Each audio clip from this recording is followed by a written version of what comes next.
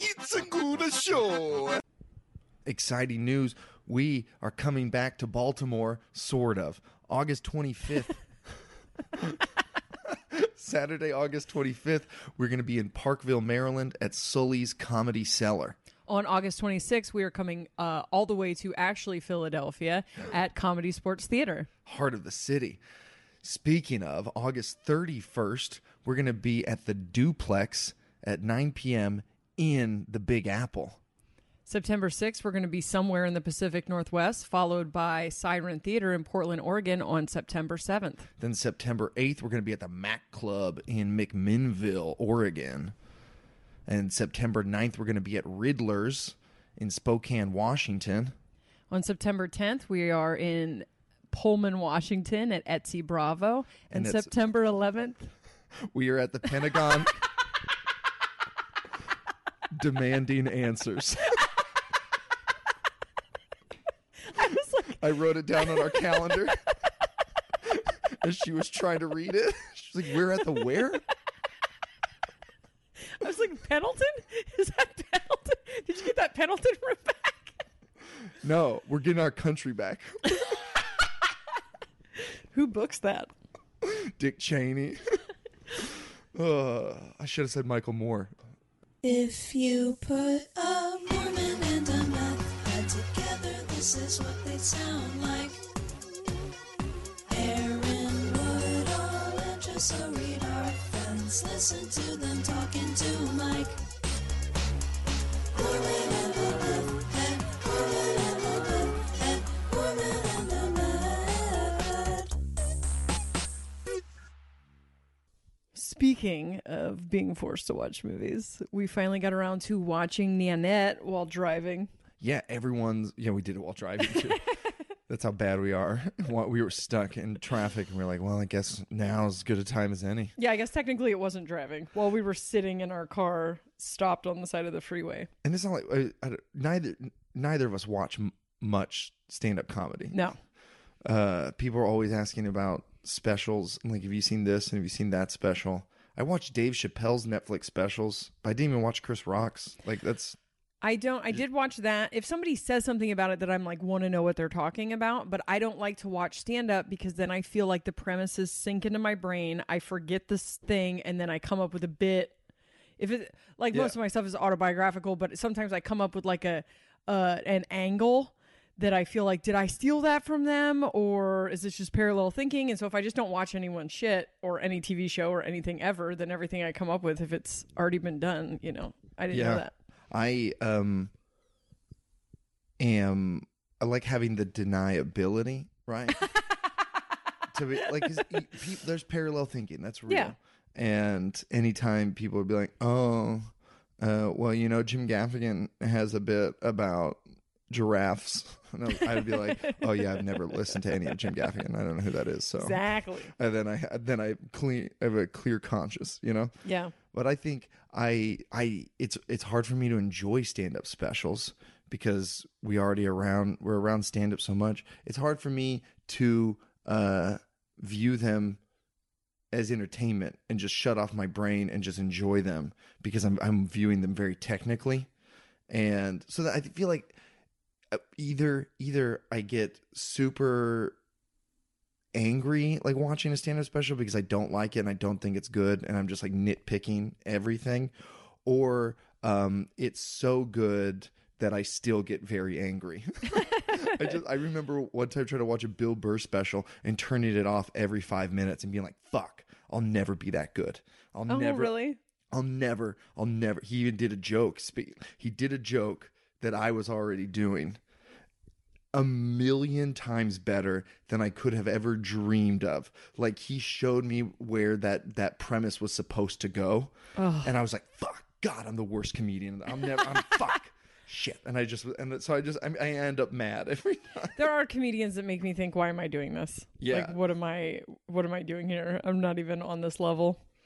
I think if they suck, I don't know. I don't watch enough of them, but then sometimes people won't shut up or stop posting. And then I feel like in order to understand what everyone's talking about, I have to watch it. And I felt like I had to watch Nanette because I needed to understand how a stand-up special could be such an affront to stand-up comedy. I mean, I was like, it sounded like I expected not to like it. Just based on the people that you know, some reviews? Of the stuff that I heard, I thought, okay, I like this. I like this push towards more authentic whatever and storytelling and bringing like your personal truth and your trauma in a comedy. Obviously, that's something I resonate with. But she was almost directly quoted several times as saying, comedy needs to be this, and you need to stop doing this, and you need to stop doing that. And so I really expected a lot of you statements, and it's so funny to watch it and then see what a projection everyone else their reaction. So yeah, we watched a month or two of people's reactions to Nanette. Like in the beginning, it was quiet. It was a few people praising the hell out of it, right? And then those people grew, and then there was backlash. And the backlash was like, well, it's not stand-up comedy. And, well, she says stand-up comedy is dead. Then there was articles as like the headlines were stand-up comedy is dead and this is why it needs to die. And then there was like backlash to those articles. And like, I feel like that's where you and me saw most of our, like, that's when it started to become really big. Yeah. And it just seemed like everyone was responding to Hannah Gadsby. That was like, fuck you, it's not dead. But really, they were just like responding to like a New York Times editorial that was like speaking on behalf of Hannah. Like as someone who enjoyed Nanette, she then wrote this article, right?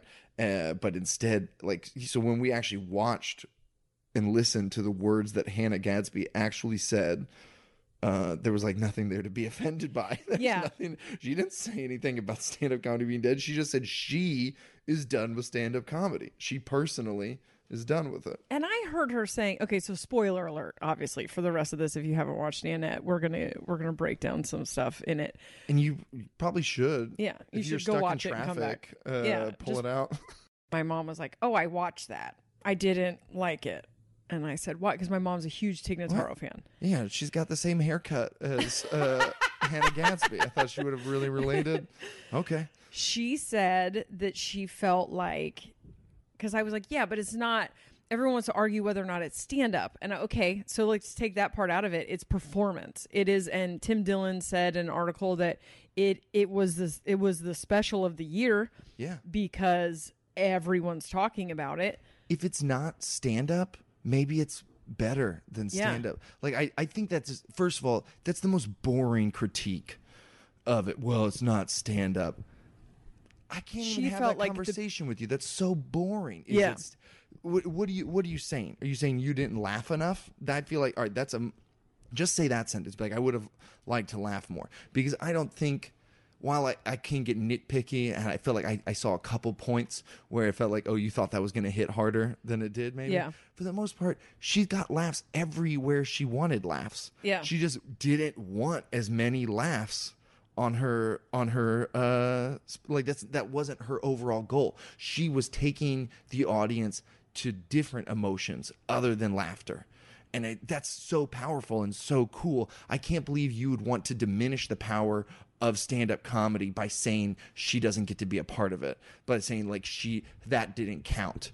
And that you're just scared of something different, or you're just jealous because our art form is so much cooler than everyone else's. I love it because it is so many things. It's nuanced, it's big, it's huge. There's a lot of different stuff. And why would you ever want to be like, well, that's not stand-up, unless you're talking about improv comedians? Then say, you don't get a seat at the table. Sorry, I apologize.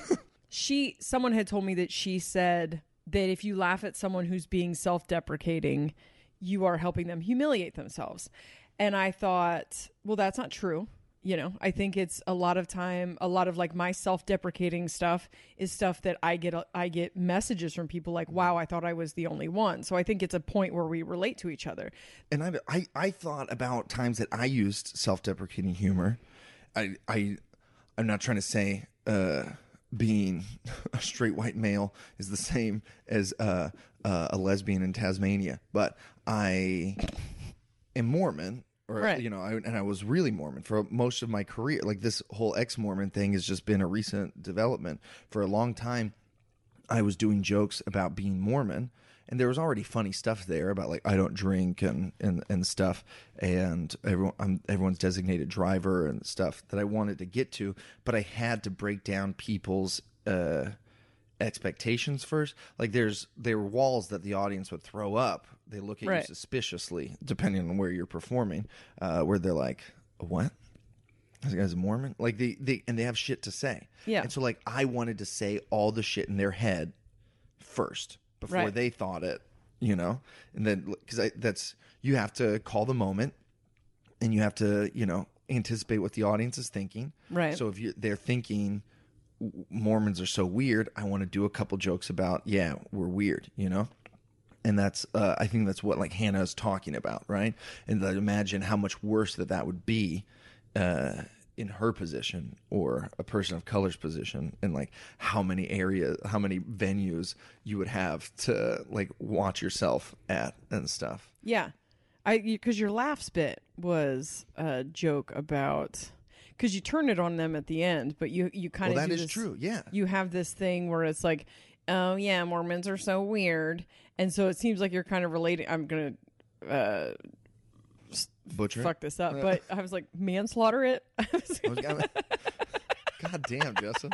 You're just like, I'm going to unintentionally murder it. I'm not doing it on purpose. That's very correct, but surprisingly technical. I'm going to first degree manslaughter this bit of yours. I'm glad that it wasn't a premeditated homicide of my bit.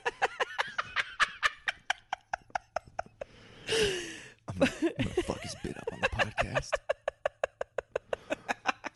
Well, that is something that I thought about, because, like, it's not, comedy doesn't, and like I said about, you know, other comedians, Jesselnick and Tosh and stuff that are assholes. Like, comedy doesn't have to be self-deprecating. Right.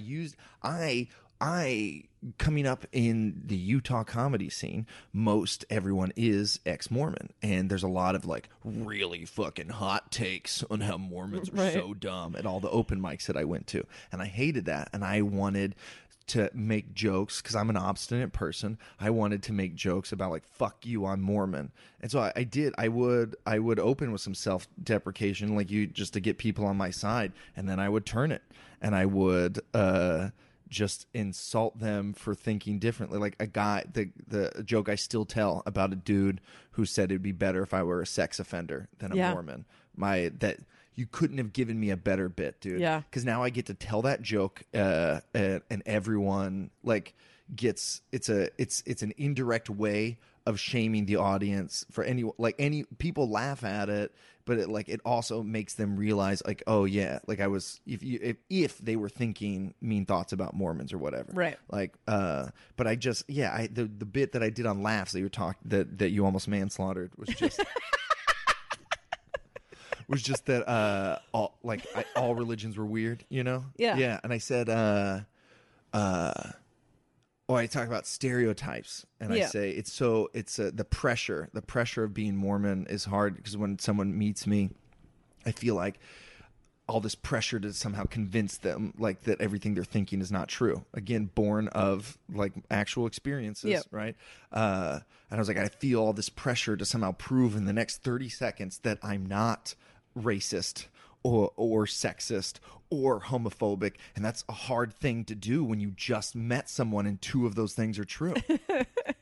And that always got a big laugh. Was so bold for I remember watching that and being like, well, that's kind of bold for because you know how you get away with this. You don't say which two are true. Yeah, exactly. Everyone gets to then everyone gets to pick their favorite two, like the two that they're most okay with you being. And it's a good like Rorschach test of a joke. But then I say I don't do that to you guys. When I meet I've got a lot of Catholic friends, and I just assume the best. Like I just assume that you don't like little boys. I don't I don't ask you about that up front. Like and then I'd like list off other examples, Right. you know, where I just point out every religion's got stereotypes, and like so that those people in that crowd go, oh yeah, I'm not a pedophile, but I identify as Catholic, so I guess this guy doesn't have to be racist just because he's Mormon, right? Like, Right. And that's what I was about. Yeah. I don't know how I feel about those jokes. I mean, I think I still stand by all those jokes. I feel like that's For still where you were at the time. Yeah. So, a couple of points that were made. Like Michael Che said that just straight up rape stories are not funny. Like straight up, it's just not funny, and you should only talk about things that are funny or that end in He said something that? funny. Yeah, I mean that was the gist of Ugh. it, and I get it, I guess. I mean, I don't think she should go onto an LA comedy showcase and just recount the time she got raped. Right. But I think it's a special, Yeah. and you can do whatever you want in the special, and there's definitely an audience for it. And so we're not trying to turn stand-up showcases into trauma therapy, but there's definitely a place for what she did. There's already this big shift in comedy where people are looking for perspectives from different people, and I was being told we already have a woman on this show as recent as 2014. 2000, definitely in 2010, like all the time. And then it turned into, hey, I need a woman for this show. And now I'm finally on shows where we're starting to see, 30% women. There are some shows that are all women, and they're so good. And so people of color and different perspectives. And then I have these conversations sometimes because somehow I don't seem as feminist as I am or something. I don't know. But where it's like, all anybody wants to hear, the white dudes, all anybody wants to hear now is like gay people and trans people. I could tell you were a white dude by the voice. It was a spot on impression. And it's this. Yeah, this scene. Someone said to us just recently when we were in their town, like, yeah, this scene is just about like being a girl or being trans. That's it. And we're like, okay, man. Anyway, so how'd your first open mic go? I crushed it, dude. Crushed it. It's about perspective. I've done shows. I've closed out showcases where it was all just white dudes and then me. And I murder because you just have 6 white dudes that get up, and this isn't every white dude, but this is a lot of them. It's very Tinder, smoking pot, living in my parents' basement, masturbation. All the same inflection, all the same tempo. They stand the same. They're dressed the same. Like it's a very Stepford. There's a shit ton, and so those guys feel like things are being taken from them. Yeah, and they are so annoying. Like it's just when people say like, "Oh yeah, well it's just it's easier to be a woman right now" or something. It's not, but I know what they mean, right? It's a good time to be a woman in comedy. It's better. Finally, it's better. Yeah, it's just like I don't know when these guys have this take that this business cares about other things than just strictly comedic talent. You're like, ooh, wow, shocking revelation. The show business, you say, cares about what now? Celebrities making, selling tickets. Like, yeah, this business has always been about more than just straight up comedic talent. Right. People are the industry will look to fill demands. Right now, in general, people are tired of straight white men. And it's not a hate crime. It's not like liberal America turning against you. It's just people got tired of it. They heard the same thing. And that's like, we heard someone else with another voice. It's like, oh, wow, that's interesting. So they start flocking over there. The industry responds to that demand and is then like, I got to find a woman. I got to find a woman. I got to find a brown woman. I got to find, they're looking for these other people. Right. So yeah, then it becomes easier for you to get like discovered or whatever if you fit into that mold. But it's just like, you didn't complain about it when you were the mold that that everyone was looking for forever. Just gotta find a 20-year-old man. I gotta find I gotta find that youth thing. I gotta find it. I got like when whatever it was. Everything was white dudes. Everything was white dudes forever, and you didn't care then. You weren't outraged at how I feel like people that are bitter will find something like, it's just like, oh, because he's got so many fucking Twitter followers, and you're Here's like, well, yeah. It does suck that guy's not funny, that he just has this show because he's got a huge social media following. But like that's always happened and will continue to happen. My thing is like, if you're a straight white man, no one is going to keep anything from you that you deserve. The only thing that's happening right now is you're not getting things that you haven't yet earned. Boom.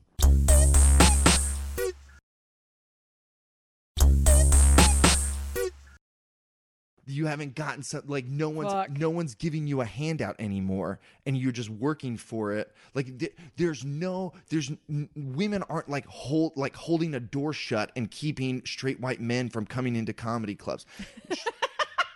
Like no, like don't let them in. You can't. Like if you are funny. Yes. You will have a special. Like no one is stopping John Mulaney from making specials. He's going to crank one out every single year, and no one's going to be like, enough of this heterosexual pale boy. We don't like him anymore. Like he's undeniably funny. Yes. He has worked his whole career to build a giant fan base. Like he can do whatever he wants to do. So why don't you do it? Like just when you, I don't think I'm maybe not spend the time that you're spending complaining about how things are being taken away from you and write some fucking jokes. Yeah. Write some original shit instead. Anything where people spend time complaining, I always just think, man, imagine if you had spent that energy working. Like all this time that you just took to tell me why you're not succeeding in any area in their life. Like, oh, people have excuses. And I'm like, well, that's the story that you're telling yourself. But like, you just spent all that time and energy telling me how you can't have this when you could have spent all that time and energy finding a way to get it. Yeah, speaking of stories we tell, that was another big takeaway from Nanette. Yes. She was done with comedy because she didn't think it was helpful, because she was repeating the same hurtful or damaging maybe stories over and over again. She tells a joke about coming out to her mom, and it's funny how her mom like doesn't accept her or something. Right. It's not, I can't remember the joke. And then later she explains like, my mom actually changed, she came around. Like we have a great relationship right now. We love each other more than mother and daughter. Like we're best friends. We love each other. And I was keeping her in a box. I kept telling this story night after night on stage about how my mom didn't accept me. My mom didn't accept me. I'm getting laughs from it, and using it over and over and over again. And in my head, she was still that woman because I was still telling that joke. And I realized that was damaging and I needed to stop. I needed to let her grow, Right. I had to stop telling that joke. I like the stories that we tell. I talk about the stories that we tell ourselves because reality really is just perception based.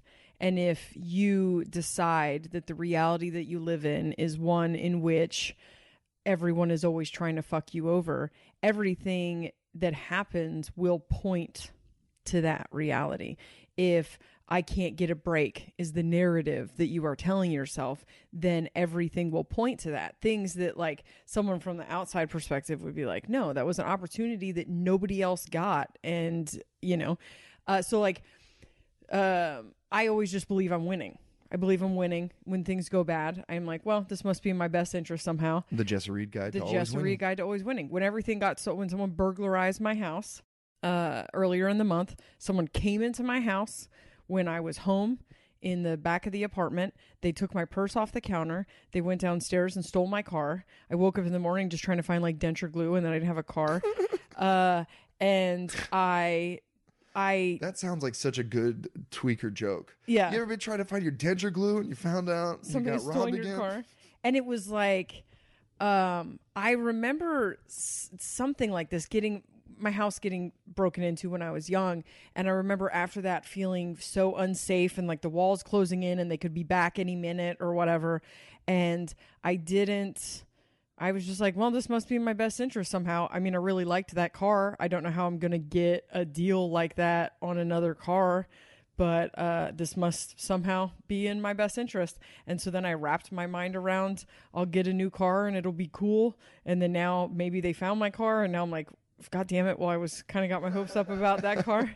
But I just no part of me ever at any point was like, I can't get a break. This has been horrible. Because I just don't think that way. I don't see things that way. I do occasionally get like maybe about a one person, and I'll be like, this person is trying to and then everything they say will like fill into that line up with that narrative that you've already written. Right. Yeah. And then everything, but you can put anything in any context. And so if you're looking at your entire life in the context that you can't catch a break, that the universe is against you, that people are against you, the same shit happens to everyone. I do think that if you spend an exorbitant amount of time obsessing over the bad things, you'll get more bad things.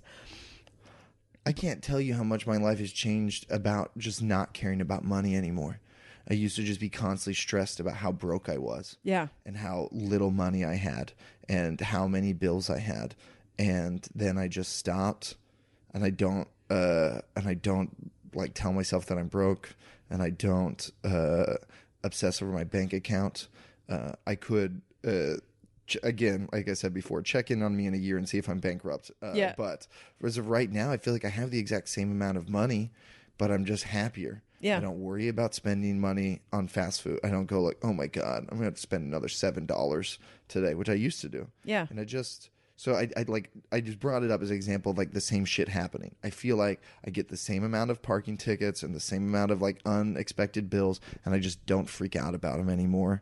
And so, yeah, like all I've done is just like played some game in my head where I just flipped a switch and now I'm just happier. It's just perception based. It's always, everything is perception based. Money was probably the hardest programming for me to overcome, the hardest. Poverty mentality. I was raised poor. I had a lot of lack pumped into my head, and then I did that 5 years in Christianity, and it was a prosperity, and that did help.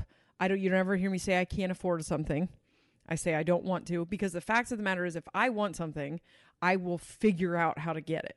So what's the logic? Is that something they taught in church? To say you can't afford something you're just reinforcing this idea that theirs is all about God and God giving you shit. But we live in an abundant universe. There is no reason that you can't have everything that everyone else wants. And my dad was much more, I lived mostly with my mom, got a lot of poverty mentality from my mom. A lot of, we can't afford that. We can't do this. We can't afford that. We can't afford that. My dad was more like, if you want to do something, do it and work more. And Jason, my husband, was very, very ambitious. I got a lot of ambition from him. He really taught me a lot about focus and getting what you want and not stopping and knowing when to push forward and when to sit and let things come to you. And he's so amazing at all this stuff. But Jason Jason dropped out of school in 9th grade. Jason was a hardcore felon and had all of these things to overcome. And I know so many felons who are like, I can't get a job because I have one felony. And Jason had this crazy thick FBI thing. And Jason would just go. He decided he wanted to be in the car business because he found out how much money he could make. And Jason would go to car dealerships and he went to one car dealership so many times after they rejected his application because he was a felon that the owner had him put into a special room. And he texted me and was like, I might be going to jail right now. I don't know. I think I might have come here too many times. He just came every single day. Yeah. And then the owner brought him in and was like, I have to hire you because like, who the fuck does this?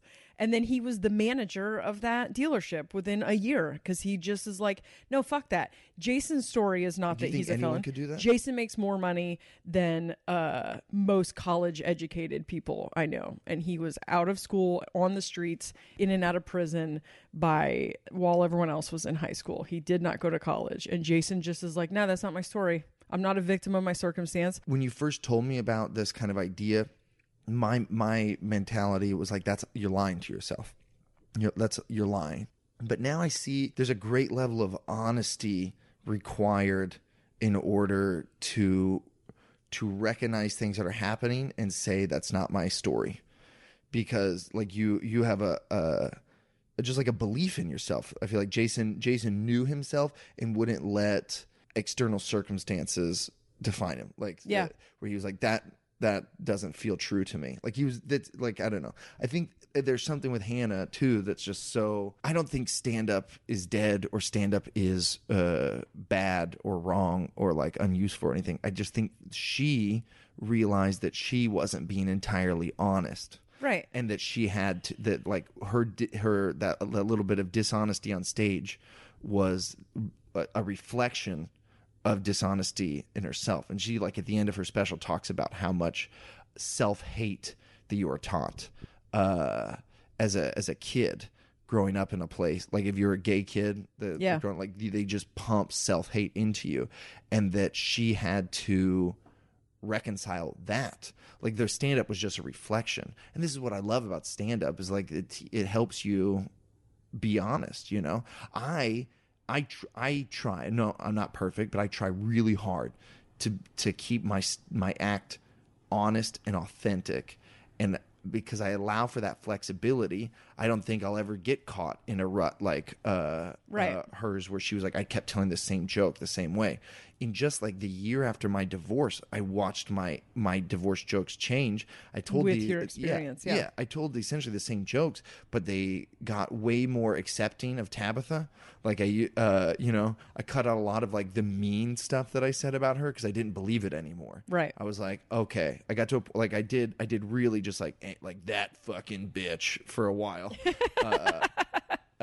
And then I got to a point where I was like, I really don't think she's wrong for leaving. So I guess I can't tell, I have to change the way I tell that joke, or I need to cut it. And I would change stuff, And then it just like my jokes just became about me being sad that she left. Right. Rather than me being angry at what a betrayal she had, And I watched my act evolve and change. And like sometimes it changed on the day. Yeah. If I had an angry phone call with her, my act was pretty angry right after that. If I was in a much better place, I told jokes about like dating for the first time rather than jokes about being left, Right. It just, I think that the most important thing in life is to know thyself. And there's so many people who don't, and it boggles my mind. I'm like, how do you not understand your own motivations and the reasons why you do things, And I think that Nanette was an amazing example of introspection. There's a person changing before our eyes. She was like, I have to settle this inside myself. I have to learn to love myself. It was beautiful to watch. It's what I want my stand-up to be like. I thought the entire thing was a great performance. I think we're coming into an age where people want the truth. People want to hear authentic things. People want to know they're not alone, which was a lot of what she was saying. One thing I didn't fully agree with, and I think it's just because she used a word different than I would use, but she talked about anger not being useful. And I think what she's referring to is resentment, maybe. Because I absolutely think that anger, I agree. I think harbored anger. I think anger as an emotion to come in and clear things. I think sometimes it is a stage of grief. Yeah. So to say anger is not useful is incorrect. Yeah. I feel like anger is absolutely useful. I disagreed with her there as well. Yeah. But I'm trying to remember the context because I know we had a But you're right. conversation. It was she's talking about like this harbored. that wasn't helpful. Yeah. It's Festering. Festering stuff, which I don't mean for it to sound like a judgment on her, because it's like deep embedded shit that you get growing up religious and people telling you all this stuff, you know. I think as a stage of grief, it is very helpful. Yeah, and I think that your divorce was a great example of that. And if you only stay on that stage, if you never move past it, then you get to. And I feel like that's what she is saying. More than it wasn't useful. It wasn't useful anymore. Yeah, like you're not supposed to be angry forever. Yeah, but like I disagreed because I was like, my anger in my comedy act was absolutely instrumental in my I don't know, healing process. It was authentic in your healing process, and it was authentic to the moment that you were in. So I think that, you know how sometimes we go to record podcasts and we have an emotional thing going on between us. There's a tension between us, and then we try to record a more shallow podcast or a podcast about something else, and it never works. And then like when we recorded Fight, like we had to record authentic to that moment that we were in. If you were doing stand-up about anything other than your anger, it would have not translated. When I had clean gigs that I had to go do. Oh God, I can't imagine. Pay my bills, right? And I had to go tell all my old jokes about like being married, and like all my old actors, like, so I mean, it's crazy raising a kid, right? So me and my happily married wife. That I don't hate at all. Oh my God. It was like death. God. I hated it. Well, you don't like to be fake. You can't be fake for 5 minutes, so I can't even imagine. There were a lot of corporate gigs that got strange divorce jokes for a year. I did them anyway. I opened with like some clean stuff, and then I like put in like the cleanest of the divorce joke. Like I had to get it out. And yeah. I was just like, so there's like they're at this company party. It's like this end of year celebration. I was in Lehigh. It was a very Mormon town, performing for some like company full of young Mormon like yuppies, just like they're all like computer, but they're all still very Mormon. And you know, corporate shows are already awful. Yeah, and they're just in this room fully that's like lit. Sideways, you know, where it's like there's 6 people in front of me, but like 100, you know, then like on the wings there's 50 people, 90 degrees to my left and to my right.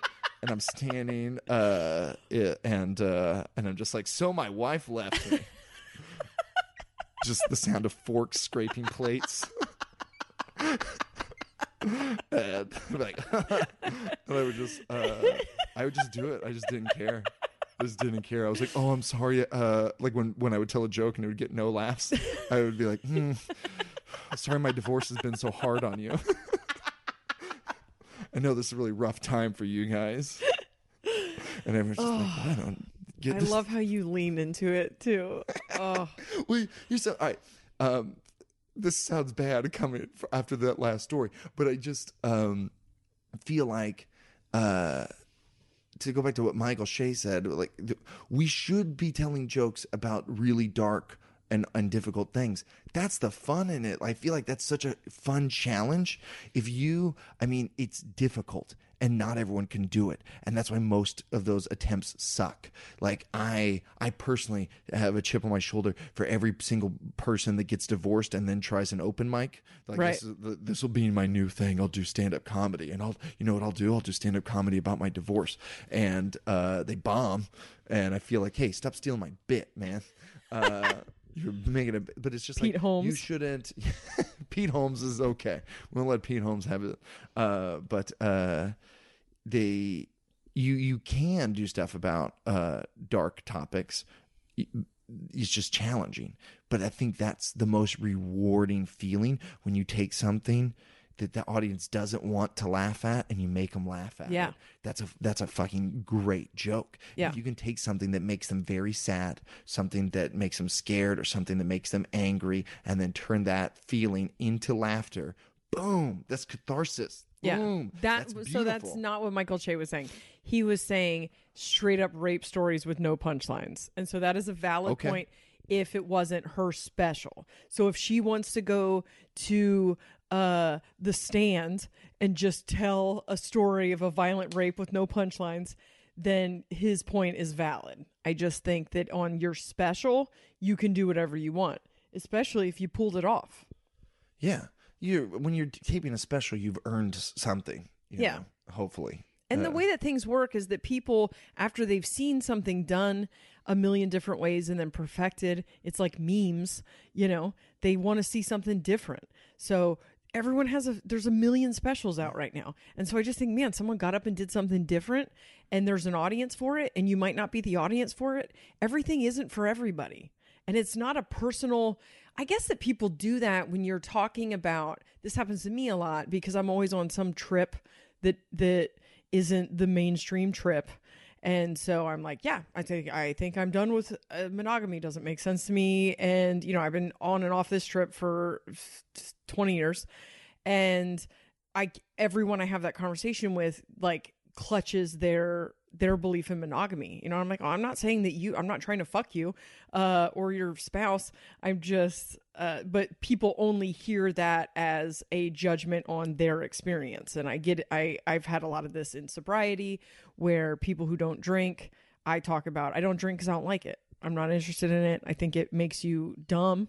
I don't have any, like, I liked meth because it made me feel smart. I don't like alcohol because it makes me feel dumb. I don't want to be dumb. I don't want to hurt my body. I don't want to age prematurely. So, and then people are like, yeah, well, I mean, I just need a little bit to da-da-da-da. Like, I'm just talking about myself, and people take it as, so I guess you hear her talking about her relationship with stand-up, and I think you have the one pocket of white dudes who just felt like this is just another step away from our reign. Yeah.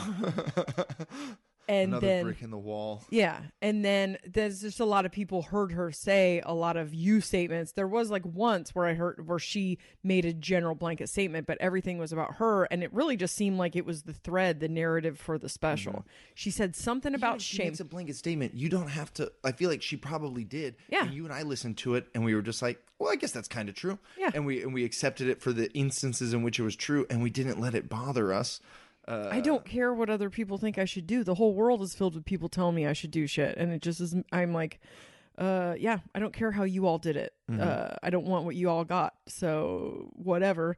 And I don't know why it was such an affront to so many people. I just think everything's not for everybody. Why can't you just watch something and be like, nah, not my cup of tea, or appreciate it for what it is and move the fuck on without thinking that it's coming for you? Yeah, well, when you get to a point too where everyone has an opinion on it, you feel like, I need to submit my opinion.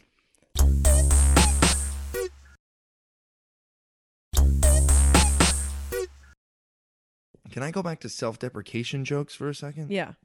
And also dark jokes, because you and I both love jokes about dark topics. Yeah, you do. I mean, you got famous off of drinking your own pee. Yeah, and you made it really funny. Yeah, I didn't. Here's the thing, because she talks a little bit about cutting jokes off at the trauma point and needing to make traumatic things funny, and I don't think. I might leave out inane details, but the thing that makes me happy about comedy, and in 2013, I went through a phase where I decided I was just going to be a mom comic, because I never got to do things the way that everyone else did them. I didn't come up in the clubs. Nobody knows who I am. I did one fucking festival and I bombed and then went to work for it. I carved out my own path the entire time, because from the very beginning, my very first jokes after I got clean were about trauma. They were dark. They were about trauma. They didn't translate well at the fucking VFW. They are hard to eat your mozzarella sticks while I'm talking about the worst things that have ever happened to me and the worst things I've ever done. In a 20-minute set with me, you hear about my social anxiety. You find out that I got molested when I was a kid. You hear that my parents didn't love me. You hear about my drug addiction. And a rape fetish. And a rape fetish. And it's a lot. And it's funny. There's punchlines, but that I want to talk about that stuff. That's how I am. That's how I am in conversations. I think that's one of my favorite things about you, is because we could just instantly talk like that. I don't want to talk about, I don't have a ton of shallow observations about whatever. And I just feel like everyone, you know, everything else has been done. All I can talk about is myself. That's the only original content I can really produce. And myself has been having a lot of dark experiences, and that's what makes me laugh. And so I have always just leaned into that. And as a result... And it takes power away from those things. When it does. You can laugh at it. And I get, like, the fan mail that I get is about people's personal lives and about their pain and about feeling heard and about the thing about social anxiety. I wrote that bit. I wrote the social anxiety bit because I was embarrassed, because I had humiliated myself so many times trying to make friends. I don't think I ever told you this. No, but I see while I was trying to conquer social anxiety, I kept going out and was like with comics, was trying, because I would just go up to Philly, do a show and leave, and nobody knew who I was. And I would just show up and I would do well and then leave and like not interact. And so I was like, I'm going to make friends. And I went up one time to make friends, and this asshole comedian humiliated me. And then I left for years, and then I came back and was like, I have to fix this. His name. Tom Cassidy Put his hand in my face and told me to get away. While I was trying to compliment his set because I was moving around too much at his fucking open mic set. You were I was fidgeting, you know, because it's me. And I went up to compliment him afterwards on a night that I went there to make friends. Yeah. And so I was vulnerable in a way that... And you had amped yourself up. Like, and I amped myself up. I'm going to go talk to him. And I walked out and I was like, hey, great. Because he was my favorite comedian of the night. And he said, were you the blonde over there? And I was like, yeah. And I hadn't done comedy in a long time, was getting ready to get back into comedy. And he was like, yeah, you were moving around a lot during my set. It was very distracting. And I thought he was joking. And so I laughed. And then he just like turned away from me. So I went in the bathroom and was like, oh my God, oh my God, oh my God, oh my God. And so then I left. And as I was leaving, he had just like a posse of comedians around him. And because he was like, thought he was hot shit coming down from New York or whatever. Now that's a thing. I know what that is. Also, don't run into 2018 Jessa. It's not going to work out good for you. But 2012 Jessa, who just went up there to make friends. Plus I was from Portland. Like you walk in and nobody recognizes you. They come up and introduce themselves. Like that's the comedy scenes that I was familiar with. So then I walked up to apologize. Also very difficult. I had to cut through a group of people. So I felt like everyone was looking at me like this is all this is really hard with social anxiety. And I tried to apologize and tell him that I was a professional comedian. And then I came up here to make friends, and I really liked his set.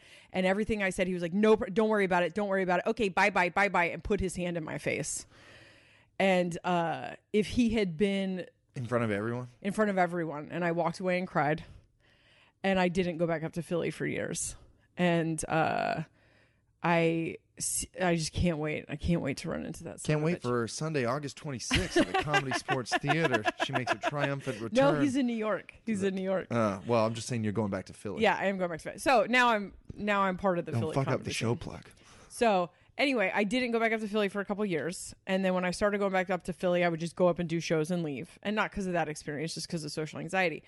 So the year that I decided to try to conquer social anxiety, I just kept humiliating myself. One night I tried to hang out with a bunch of comics. This actually started that joke. And they said, where do your kids go to school? And I was like, I actually homeschool. And then I just went on this giant, like, that was the one question they asked. Where do your kids go to school? Are your kids in school? Something like that. You know, just trying to make small talk. And then I was like, I actually find that most adults find happiness elusive and that blah, blah, blah, blah. And I went off for 15 minutes because I feel like if I stop talking, we're going to have an awkward silence. And I told all these things about how difficult it was for me being in school and how I dropped out of school, but then I got my GED really fast because I was intelligent, but I didn't know I was intelligent because it's a cookie cutter education system and stuff. And then I was just like, stop. And I couldn't stop. And then I just turned around and walked away. And I was just having experience like this after experience like this, like oversharing and realizing that I don't know how to connect on that shallow level. Like I only know how to talk because I don't shut the fuck up if you get me talking about, see? You don't shut the fuck up. Yeah, but Period. But I don't know how to talk about small talk stuff. So I wrote social anxiety so that people would hear me tell that story so that after the show, they would not so it would be less embarrassing for me. And what ended up happening was a million people being like, dude, that's my life. That's every day of my life. And it's on YouTube, and I get a shitty version of it is on YouTube, and I get people all the time that's like, I've never had anyone describe exactly what it's like inside my head. Yeah. And that's what I love about dark comedy. I would agree. I would agree. I think that it's I wrote lots of jokes because that was something I felt guilty about or embarrassed about. Yes. And I wanted to take responsibility for like feelings I was like for divorce stuff, right? I would be embarrassed by some of the like the evil, mean thoughts that I had about Tabitha. So I would write a joke that like lampooned those thoughts, that like pointed out how ridiculous I was being or something. I wrote jokes about like admitting about how much I wanted to still have sex with her, and it's my favorite. It's my favorite joke because people would not laugh.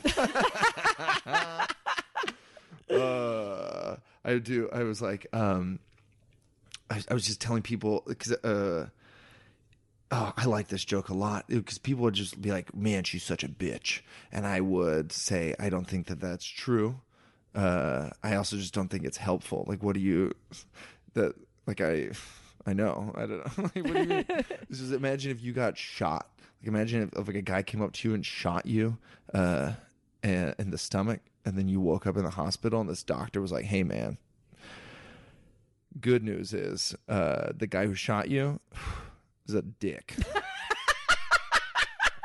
That guy is a dick.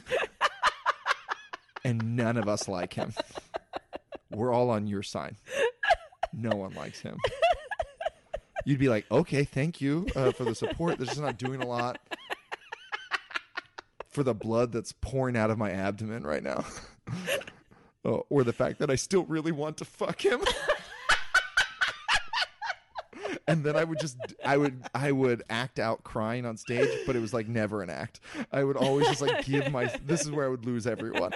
But it was my favorite part because it was such a release on stage, and I would just cry on stage. I'd be like, oh, I really want to fuck him. He had perfect boobs, and I miss him so much. I know he shot me, but I miss him. Just one more time. And I would just keep going until everyone, like, all the laughter had died, and then I would like look up at them with this like big giant grin on my face, like, because like I wanted to remind them, like I as much as I like taking stuff that was sad and making it funny, there was that angry part in me that wanted to constantly remind people that it is still painful for me. That it is. Wow, and that's what she did. And it is, yeah. And I don't think that there's anything wrong with that in stand-up. I think that it's difficult to do, and I would agree with Michael Shea that you're like, it's not stand-up if you're just going to straight up tell a 30-minute story about your rape and no one laughs. Like, but I think that there's plenty of room in stand-up to have those little dark moments, to remind people that it's not just funny. And that's what that New York Times article, or New Yorker, or whatever it was, that article that was like, in this Donald Trump world, we don't need comedy anymore because it's a lie. Like to act like we can just laugh about this stuff and that it'll go away. Oh yeah. You know? And I'm like, sure, that's true. Like, we need more seriousness and more action, but like I feel like there is still room to accomplish that. I think, like, obviously we should also have protests and like forcefully overthrow ICE, but like you can also still have comedians who joke about these topics. Yeah. But I think I am very interested in what Hannah did, in that, like, in the midst of jokes, remind people that, like, that it's real, you know? Like, she made us cry. We haven't talked about that part, but if someone makes you laugh and cry in the same 60 minutes just by talking, value there. That's masterful. She's powerful.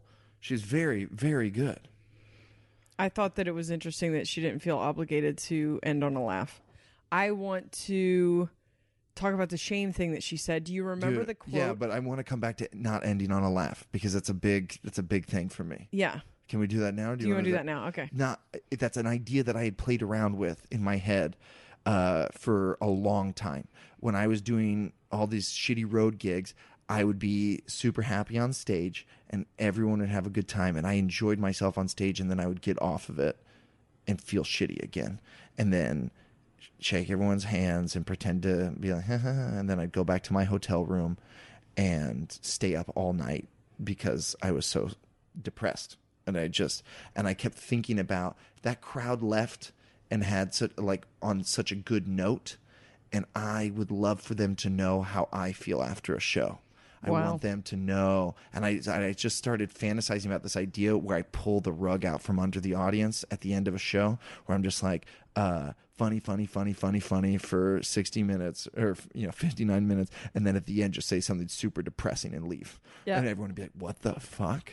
And there was just an idea. And then I watched Bo Burnham do it and Make Happy. And like similar to that Bill Burr experience, it blew my mind where I was like, that was better. That's what I wanted to do. It's what I dreamt about doing. And he did it a million times better than I ever could have. Right. He ends Make Happy on such a melancholic note that it's haunting. I loved it. I had to watch it a second time. And Hannah Gadsby did this. I mean, Bo is couched in funnier stuff. Yeah. And Hannah's is like the end part that everyone then like called a TED Talk or some shit. But like, it left you thinking. Yeah. I think for a special, it's amazing. I think if you end a road gig on a dark note, you're not doing your job. And I think that these are the things that people are trying to compare. So if I'm going to make a special, it's going to be art, and it's going to be, it's not going to be safe. I don't have any interest in that. And it's going to be, I want to take you on a journey. I want to take you on an emotional. So I think a lot of her stuff just resonated because that's how I see comedy. And as a result, I am not universally palatable. You can't just stick me in any. I do have an hour of mom jokes that I pull from to do whatever road gigs. But if you come to a show to see me, I would rather do things that take you on more of an emotional journey. But I want to talk about the shame thing because Go for it. So she says, when you soak a child in shame, they cannot develop the neurological pathways. Oh, I thought I had it and I didn't. So I'm going to paraphrase it. But she's talking about self-worth. And she was saying that when you soak a child in shame, they cannot develop the self-worth. Their brain doesn't function in that way. And she was talking about how, although she was gay, she was raised in an environment where that was wrong, that was innately evil, that was whatever. So even though she was gay, she was homophobic.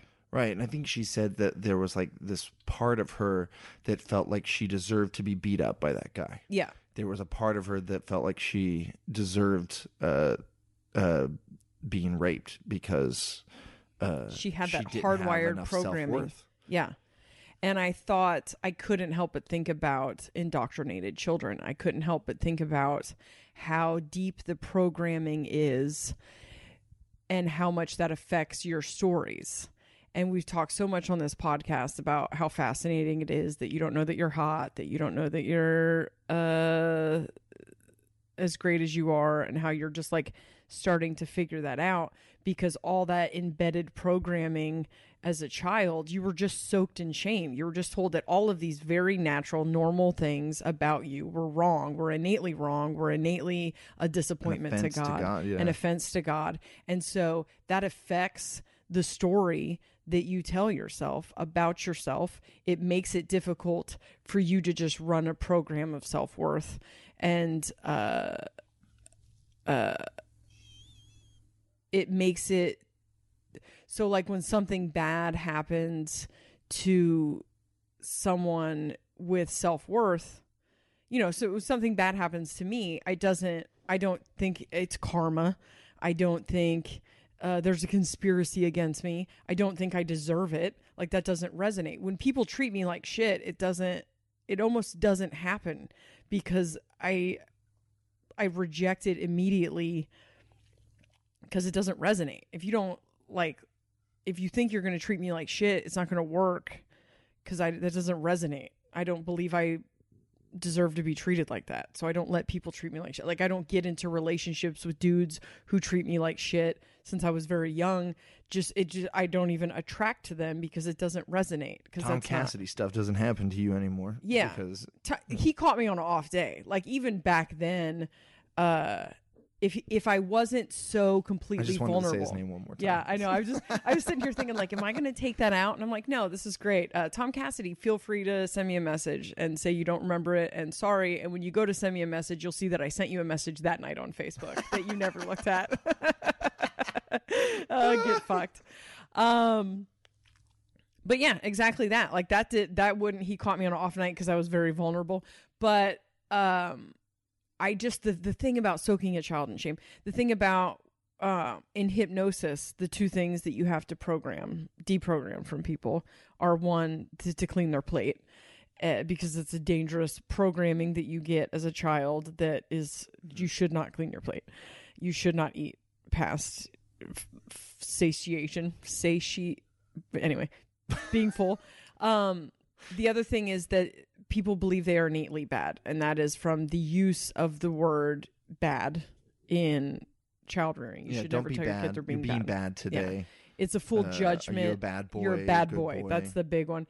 So when you're talking to them about their behavior, you have to be specific to the behavior and not make full sweeping character judgments because they are under the age of 7 being programmed, and their perception of who they are as a person is being programmed right then. And all that shit that we watched, did we talk about this on a different episode about Christianity and how this constant pumping message that you are not worthy of God's love, you are not. That's going to be next week's episode. That's in the Transformed Wife episode. We get there. I had some realizations about how much religion damaged my self-esteem in ways I didn't realize. Because the story, and stories are incredibly important in religion. It's all about, telling, and the story we tell is that we are worthless creatures in need of saving who don't deserve to be saved, and that's what even makes on your Jesus, best day. Yep, that's what makes Jesus so great. Is that he's number one, perfect. Number 2, loves us, even though we do not deserve his love. That is, that's a common thread in Christian religions. I don't know about other ones, but in Christian religions, we talk a lot about, there's lots of verses, lots of scriptures about our worth. And while there are things like the worth of souls is great in the sight of the Lord and stuff like that, that's a Mormon verse. There's a lot of stuff too about how damned we are. Yeah. And our natural man is an enemy to God and stuff like that, Yeah. That definitely affects your self-esteem. It's exactly going to affect everything in your life. I think that was a good episode. It was. Yeah.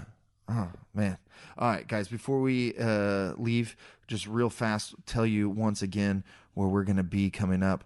We've got tickets available for sale on our website right now, and you can see on our Facebook the different events. You can get tickets there. But yeah, you can find our calendar on Facebook or on our website. But just know that on Saturday, August 25th, we're going to be in Parkville, Maryland, Sully's Comedy Center. August 26th, Philadelphia Comedy Sports Theater. August 31st, New York.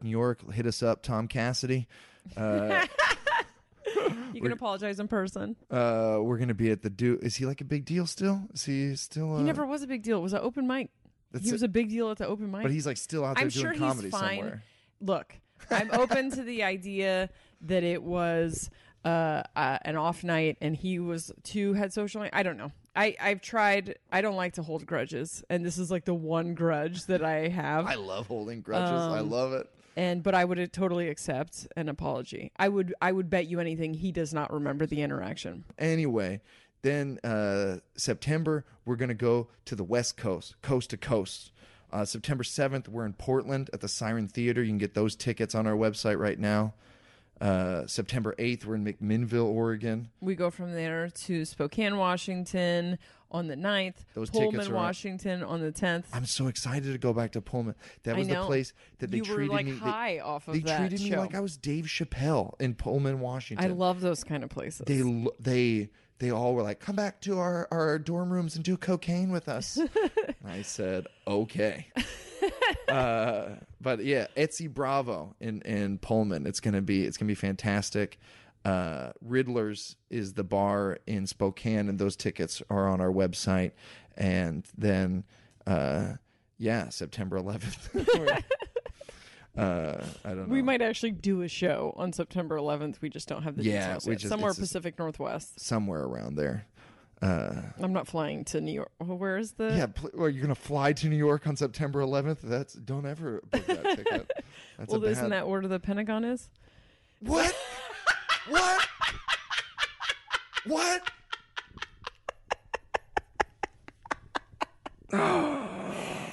Oh, could we do a whole Is that episode where on the how Pentagon is?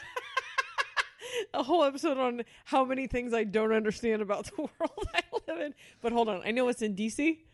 Yes. Okay, yeah. it's where the CIA. No. Maybe.